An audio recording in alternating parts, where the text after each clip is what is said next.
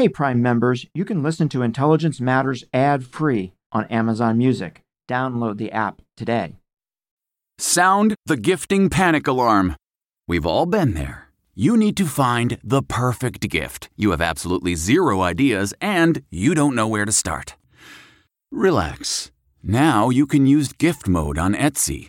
Gift mode takes the stress out of gifting so you can find the perfect item for anyone and any occasion. Just answer a few short questions about who you're shopping for and what they like, and Gift Mode gives you curated gift ideas based on hundreds of personas.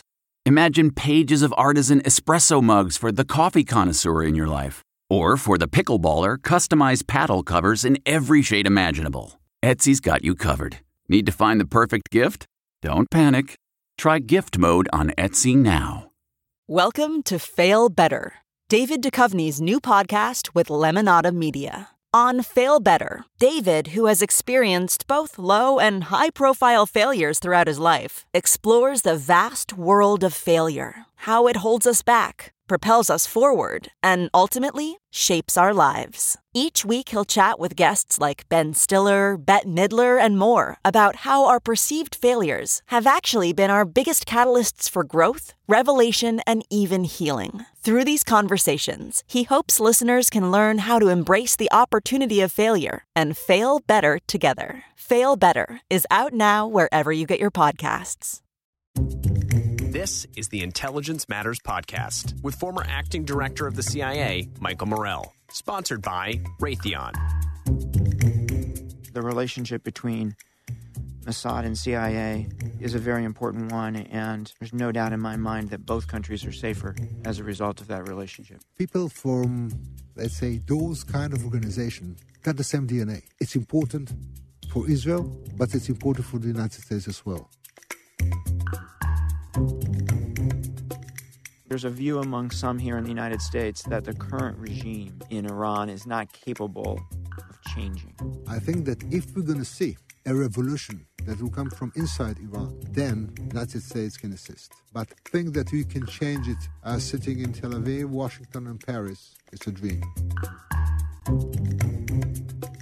You're involved in several Israeli firms, and you started your own cybersecurity company. How do you see the threat? Do you see it getting better? Do you see it getting worse over time? I believe it's the biggest threat that all our planet is dealing with these days. You can compare it to a nuclear threat. And I think that there is a misunderstanding of that threat. So you're going to find it within states. You're going to find it within criminal gangs. So it's everywhere. And there is a vision that maybe, let's say, here in the States, that Washington will solve the problem. That's stupid way of thinking. Tamir Pardo is the former director of the Mossad, the National Intelligence Agency of Israel, and one of the key entities in the Israeli intelligence community. He joined the Mossad in 1979 and served through all levels of command before serving as director from 2011 to 2016. After leaving the Mossad, Tamir became one of the founders and the president of XM Cyber, a cybersecurity company using a unique and fully automated breach and attack simulation platform to protect networks. I just had an opportunity to sit down with Tamir to discuss his career, the national security threats facing Israel, and the current state of cybersecurity. We'll be right back with that discussion after a word from our exclusive sponsor, Raytheon. I'm Michael Morell, and this is Intelligence Matters. From training warfighters, to modernizing platforms, to defeating UAVs with lines of code, Raytheon is working across networks, markets, and continents to protect every side of cyber. Raytheon, making the world a safer place. Tamir, welcome to Intelligence Matters. It is great to have you on the show. Thank you. Thank you very much. I'd like to start by asking you, Tamir, a few questions about growing up in Israel and about your career. You were born in 1953, only a handful of years after Israel became a state. So in a sense, you and Israel grew up together. And I'm just wondering what the conversations might have been like around your dinner table with your family about your new country and your responsibilities to it? Well, my mom, she was a Holocaust survivor, and she was the only survivor for all family. Her mom, dad, and brother were lost in the Holocaust. So it has an impact on one hand, Sure. but we never talked about it at home. I guess after many years when we were sitting around the table, she mentioned that she never wanted to raise that case in front of the children because now we are an independent country and the problem that caused the Holocaust vanished. So now we have to concentrate how to keep our country independent, a democratic country, independent. So, Tamir, you were a young teenager during the 1967 war. What do you remember about that? What kind of impact did it have on you? I remember I was during that time of the 8th grade in primary school in Israel during those days. And this was the massive Arab attack on Israel. Yeah, from all it was sides. a fear around the streets. I remember as kids that they sent us to the roof of the houses in Tel Aviv to watch if Egyptian or Syrian airplanes are arriving and to give an alert. And then it ended in 6 days. And for us Israelis, it was kind of a miracle. Because to a war in 3 fronts at the same time, small and tiny country, less than 20 years old as a state, and with understanding, with all the propaganda from the Arab countries that their mission is not to gain some square miles from one country, but to kick us out of the Middle East. So the end of this war was really promising from all the citizens of Israel those days. Tamir, you joined the Israeli military in 1971 as part of your country's required national service. And most people don't know this. In fact, I bet you most of my listeners don't know this, but there's actually a congressional commission here currently operating that's looking at the question of whether the United States should have some form of national service. And I wonder, if you were asked to talk to them, what would you tell them about national service and its importance? On one hand, there is a great advantage for national service because a compulsory service brings all the society, all the kids that are 18 years old on, to the service. I believe that you are getting a better armed forces because it's not that those who are think that, okay, let's postpone college and let's go join the armed forces. You don't have any other option. So you are getting the elite kids, you are getting the best kids in town to serve together those who are coming from a different part of the country and not from the Ivy League high schools. And I think it's better armed forces. And I believe that when you had in your time during the Vietnam War, I think that it's not a case that those who cannot do any other things are joining the army. It's everyone's obligation to defend the state. That's on one hand. And today, I think that many, when you're joining cyber forces and other forces, it's a great opportunity for young kids to do things that they're going to take 10 or 15 years to do if they want be part of that organization. So those are the advantages. Of course, you're losing time. If you want to do something else, so in 3 years, you can at least finish college. Tamir, where were you during the 1973 war? So you were in the military, but where were you? What did you do? During that time, I was a surgeon. 2 years already in the army. And we were, with my company, I was in the Golan Heights. I was in Sinai. We were the troops that were sent to Jabal Ataka. It's nearby Suez, after crossing the Suez Canal. So that was a war. You were in the thick of things. Yeah.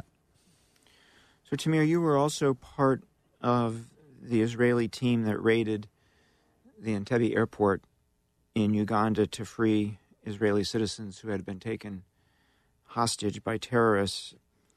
You were still a young man at that point. What stands out to you from that day, and looking back on it, what does that mean to you today? Well, remarkable it achievement. was July the 4th, 1976. That's yours 200th birthday. Mm-hmm. It's interesting. Well, as a young person, I was then a lieutenant in the Special Forces. And, as young people, you don't think a lot. Okay, there is a mission. You just act. And that's all. Okay, you have to do it. You don't think even that you have to fly over 10 hours from Israel. And during those days, we didn't have satellite capabilities to get some photos from there. It was a blind mission to a certain extent. And honestly, when we took off from Tel Aviv, I didn't believe that our Prime Minister, late Prime Minister Rabin, will get the green light. But when we crossed the PNR, somewhere on the halfway to Uganda, we realized, okay, we'll have to do it. And, so that's memories. I think it was very important. Yes. I think it was not a show, but at the end of the day, it was a message. It was a statement. It was a statement from Israel to the other countries around the world that if you can liberate your hostages, don't start to talk with terrorists, but beat them. Right. Tamir, you then joined Mossad in 1980, the same year that I joined CIA. Oh, really? Yes. So how did you end up there, and why did you end up there? Well, during my service within the Special Forces, we had some, let's say, communication with the Mossad, some kind of relationship. And just like the CIA does with the military, exactly, particularly the Special Forces. Exactly. Yes. So then one day I got a letter on a mail, open a letter, saying if you want to join something interesting, without mentioning it's Mossad. So that's phone number, give us a call. And then I went for the first meeting, without knowing it's a Mossad. And from that on, school, everything, and then actually started to my job at, let's say, by the end of 1981. So part of your time at Mossad involved serving as the deputy to the legendary Meir Dagan, who ran Mossad for almost a decade. What made him so legendary, and what did you learn from him? When I joined the Mossad, we had our director was Hofi. That he was, before joining the Mossad, he was the commander of the Northern Front of Israel during the 73 war. He changed the Mossad for the first time to a modern kind of organization. He put emphasis on schooling. He put emphasis on all kind of operations. then every director since then had his footprint or fingerprint on the Mossad. Meir Dagan, when he joined the Mossad, for him it was quite new. He appointed me as his deputy from day one when he entered. And he has his own vision. So he was not of Mossad? He was not of Mossad. He came from the armed forces. He retired from the IDF and joined the Mossad as a director, directly the director. So he has excellent intuition on all kind of Mossad operations. And he has his vision of the role of the Mossad should take on the 21st century. And from time to time, I think that bringing someone from outside, it's interesting because you're getting different perspective. Better perspective, yeah. I think. And that's what's happened. And he served for 8 years in Mossad, and I was his deputy twice. Anything in particular that you learned from him? He was a man with a vision on one hand. He looked as a tough officer on one hand. I remember, yeah. A really tough one, you know, like Prussian, where you can say even. And but on the other hand, very soft personality. So it was quite interesting combination of a person. And I remember at the very beginning, he wanted that job very much. But let's say 6 or 7 months after he started being director, I think he was a bit confused because that's not armed forces. And it's a different DNA at the end of the day. But he fell in love with the organization, and you could feel it through all these years. You know, when I first met him, I had 2 reactions. One was, I wouldn't want to get in a street fight with this guy. Right. And then the second reaction was, I wouldn't want to get into a chess match with this guy either. Right. Right, and it was a very interesting combination, as you said. So, Tamir, I want to ask you a couple questions about your time as director, 2 years of which you and I worked closely together. And maybe that's the first question I want to ask you, is the relationship between Mossad and CIA. Can you talk about that to the extent that you can talk about it? Well, you know, we can't talk about it. I think we can talk about the general nature of it, right? It's fascinating, from my point of view, to see that people from, let's say, those kind of organization got the same DNA. Okay, you can sit, and after an hour or so, those who grew up in the organization are very similar, and it's easy to talk. You can be, before talking about the relationship between the CIA and Israel and the United States, even to speak to Arab countries that you don't have any kind of relation. When you meet people from your profession, it's so easy. Okay, you can be enemy when you are walking from the room, but when you are sitting together, you can share your experience, you can talk a lot, and you can deal with many obstacles. Why do you think that is? Because the job is so unique, same personality type. Why do you think? I mean, I have noticed exactly the same thing over the years. Why is that? Why is it so easy? I think that those kind of organizations, when they are looking for people, and they are looking for certain qualities, and whether you are serving in the CIA, the MI6, or one of any other country, France, Italy, Saudi Arabia, you need the same people, the same qualities. So it's quite easy when people with the same qualities, they can fight each other very well, but they can talk and communicate very well as well. Yeah. Well, I'll say this. Maybe you can't say this, but I'll say this. The relationship between Mossad and CIA is a very important one, and there's no doubt in my mind that both countries are safer as a result of that relationship. During my term, I think that when we work together and afterwards, I think the relationship between the Mossad and the CIA was extremely, extremely good. I think that, and it's not obvious. The kind of relationship is coming from top. It's an order. My understanding that during my service as director, the President of the United States gave a direct order. That's for filling, because I never heard him talking about it. It's important for Israel, but it's important for the United States as well.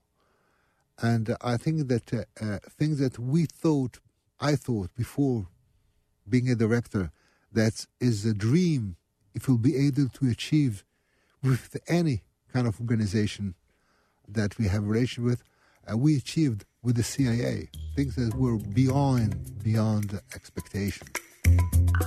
We're going to take a quick break to hear from our sponsor, then we'll be right back with more of our discussion with Tamir Pardo.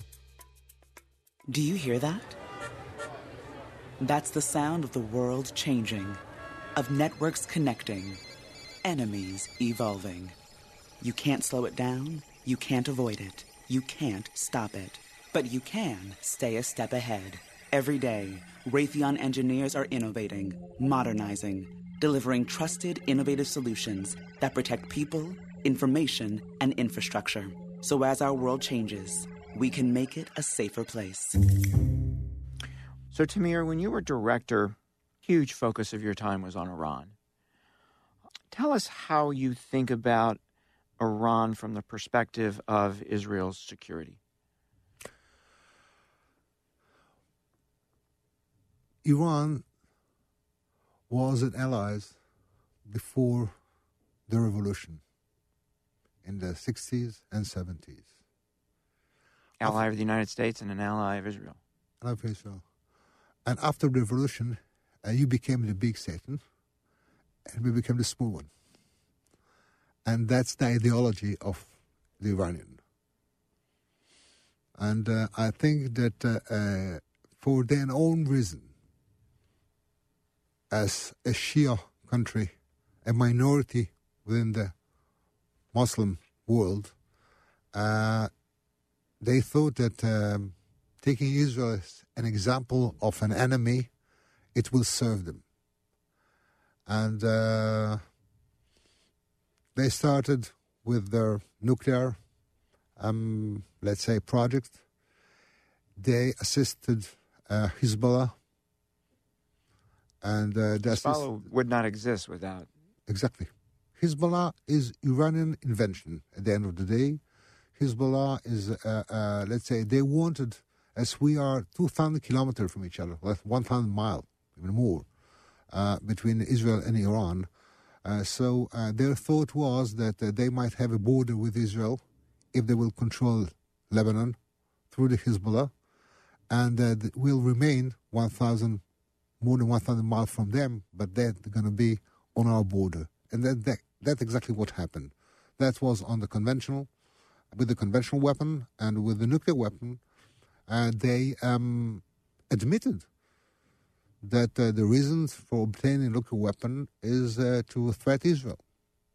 So you don't play with nuclear weapon. What do you believe Iran's goals are in the region, and do they include the elimination of the State of Israel? Look, that's what they are stating, okay? I think that they know that that's an illusion. Maybe it's good for their own propaganda, and it might serve us if we want to do a few things. But come on. When they are facing reality, they will never be able to do it. It doesn't matter which kind of weapon they're going to hold. And because I believe that we know how to defend ourselves. We showed it when we were a very young country. Again, let's say combined forces from all Arab countries. Now we have peace with some of them and quite good relations with others. So I think that maybe for them it's a dream, but it's more an illusion than a dream. But they believe, Iran, they are very, very smart people. They had a long history. They believe that they should be part of, let's say, the G10 or the G9 around the world. They should have significant influence. Yeah. Particularly in the Middle East. And I think that ISIS, at the end of the day, became the great opportunity for Iran, as no Western country wanted to do what we call boots on the ground. And why ISIS gained, let's say, the majority of Iraq and the majority of Syria, they were those who were ready to fight to kick out ISIS. And it was a green card to be part of the world again. They did it, and now they are standing with the forces around our border, whether it's in Hezbollah in the north or the northeast in Syria. So the United States is putting intense pressure on the Iranians at the moment. We've pulled out of the nuclear deal. We've put sanctions back in place.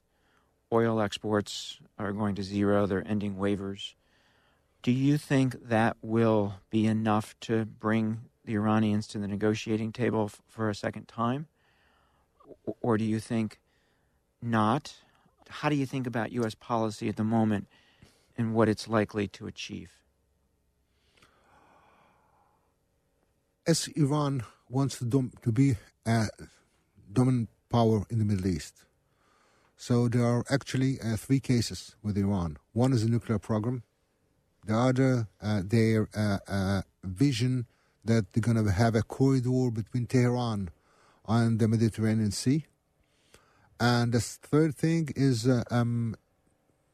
be dominant in many other countries by supporting minorities like they're doing in Yemen, like they did in South America and certain places in Africa.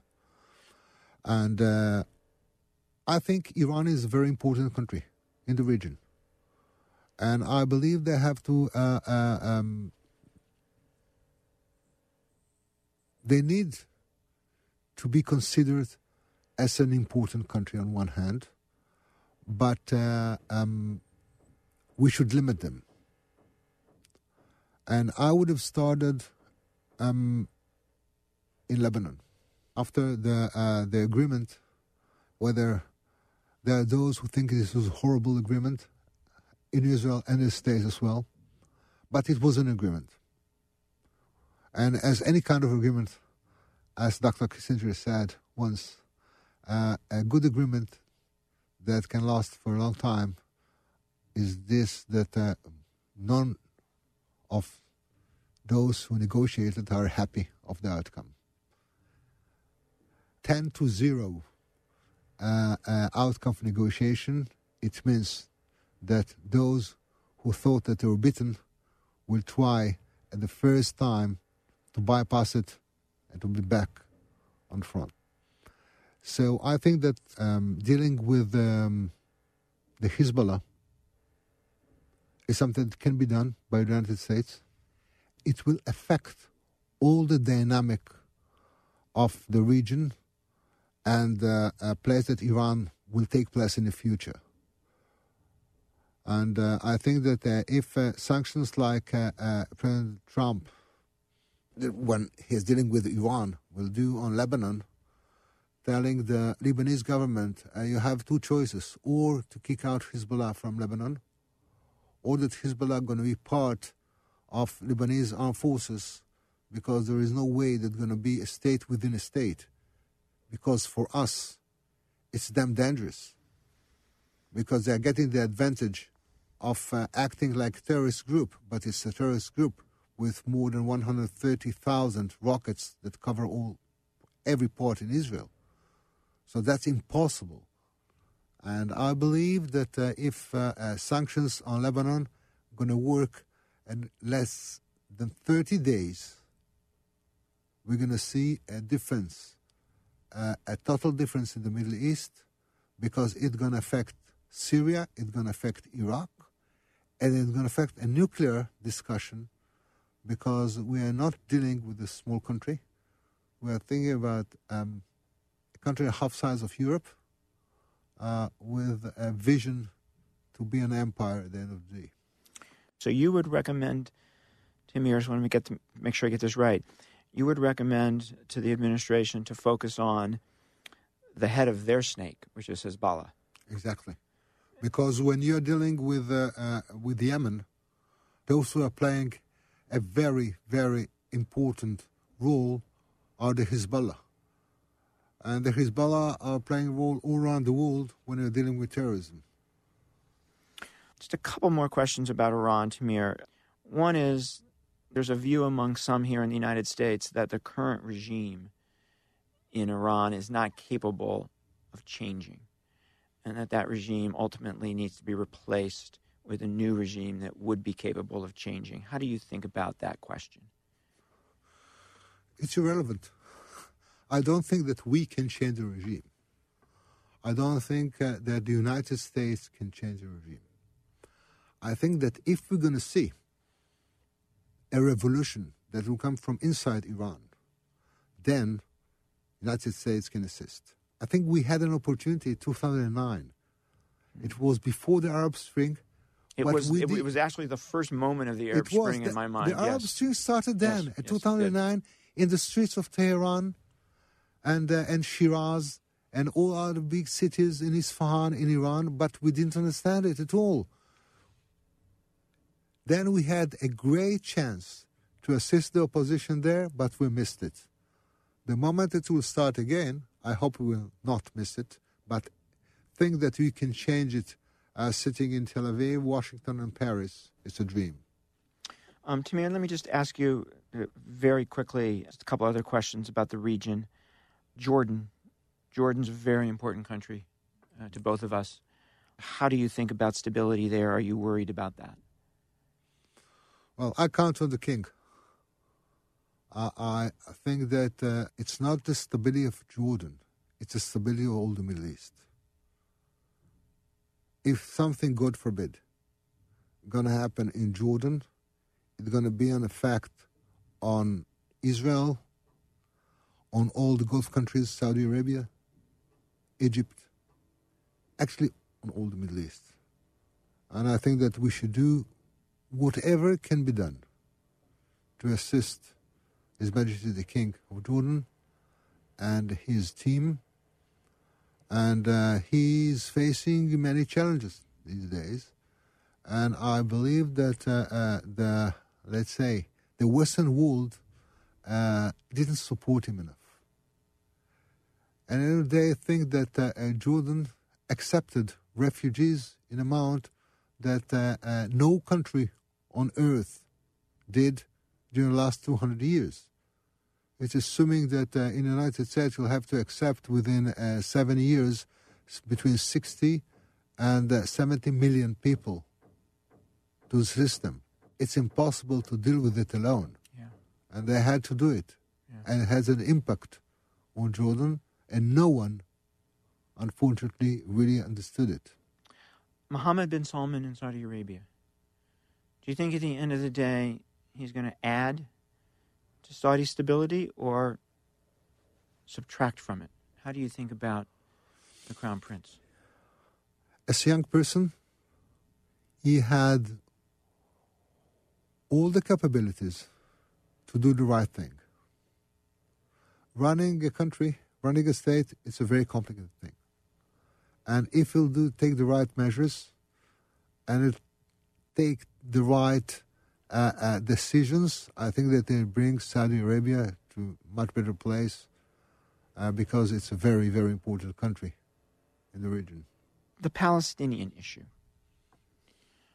How do you think about where you are with the Palestinians, and what do you think the right approach is that would be in the best interests of Israeli security?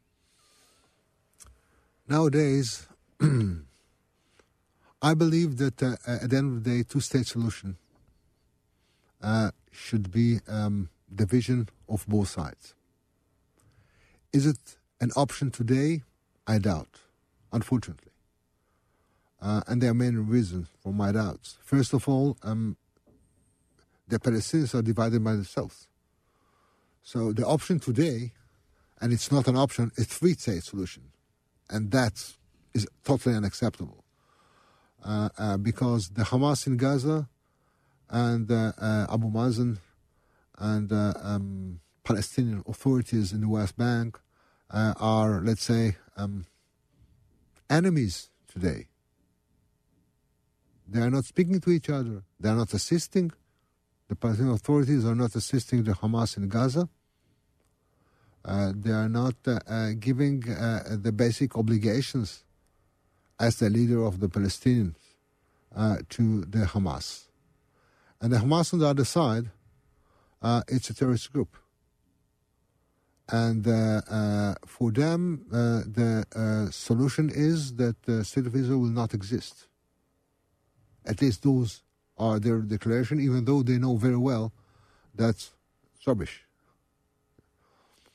But for the moment, if we want to start some kind of, let's say, discussion, I believe that we should deal with one entity on the Palestinian side. And I don't see, unfortunately, I don't see that entity.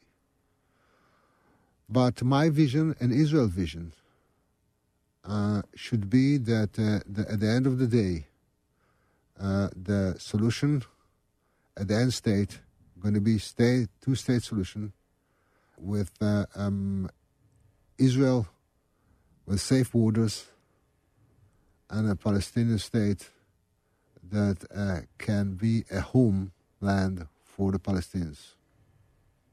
Since your retirement from Mossad, you've become deeply involved in cybersecurity. You're involved in several Israeli firms, and you started your own cybersecurity company. So let me ask you a couple of questions about cyber. How do you see the threat? Do you see it getting better? Do you see it getting worse over time? How do you think about the threat? I believe it's the biggest threat that the free world, all our planet, is dealing with these days. I'm using the term, it's you can compare it to a nuclear threat that we used to see during the Cold War days. And I'm calling it soft and silent nuclear. Soft and silent. Yeah. And I think that there is a misunderstanding of that threat.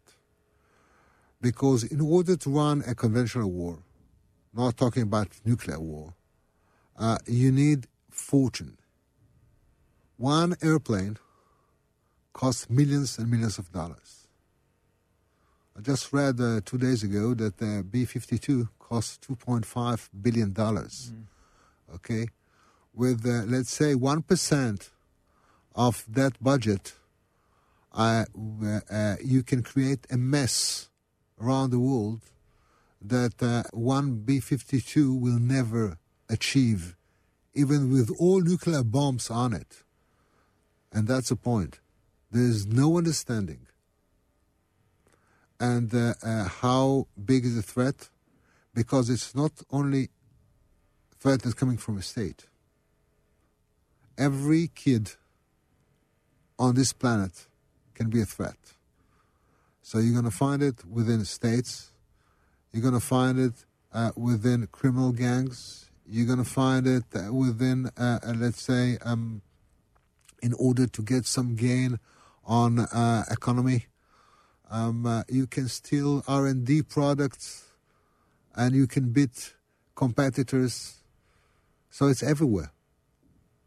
And there is no understanding. And there is a vision that maybe let's say here in the States that Washington will solve the problem. That's stupid way of thinking. And I just God forbid that in a hot summer day, playing with cyber attack, pressure on the water pipelines in California will drop to zero. Thinking that the federal government will assist to solve the problem, it's not even a dream. So, Tamir, your company, XM Cyber, has a very interesting and unique approach to the problem. Can you just very briefly describe what you do? Yeah. We are trying to take care of the hygiene of a company. At the end of the day, in the network, every network is never on, let's say, stable situation. They're making changes all the time. In a small company, in a small bank in Israel, they are making 40,000 changes per year. So you are never on a steady state situation. And these changes create vulnerabilities. Exactly. Because people are doing mistakes. Those who are working, those brilliant kids that are working within the IT systems of any company are great in their job, but they are making mistakes. 90%, between 80 and 90% of the vulnerabilities in every network are created by those who are working in the system and non-deliberately. And to fix it, we thought that was our prime, vision while starting our company. And we found out that companies are buying solutions against cybersecurity, but not dealing with the mistakes that the people that are building and taking care of the network. And creating the most vulnerabilities at the end of the day. So you exactly. find those and you tell them. And we recommend those who are sitting and watching the network system and responsible for the security of the system, which measures to take in order to block those threats and to eliminate, let's say, the mistakes and the stupidities that are done by our own people from the organization. Tamir, thank you so much for spending time with us. Thank you so much for sharing your views with us and sharing your career with us. It was great to have you on the show. Thank you. It's always an honor to meet you, Mike. And I wish we had 2 or 3 hours to talk, actually. Great. Maybe next time. Next time. Okay. Take care. That was Tamir Pardo. I'm Michael Morell. Please join us next week for another episode of Intelligence Matters.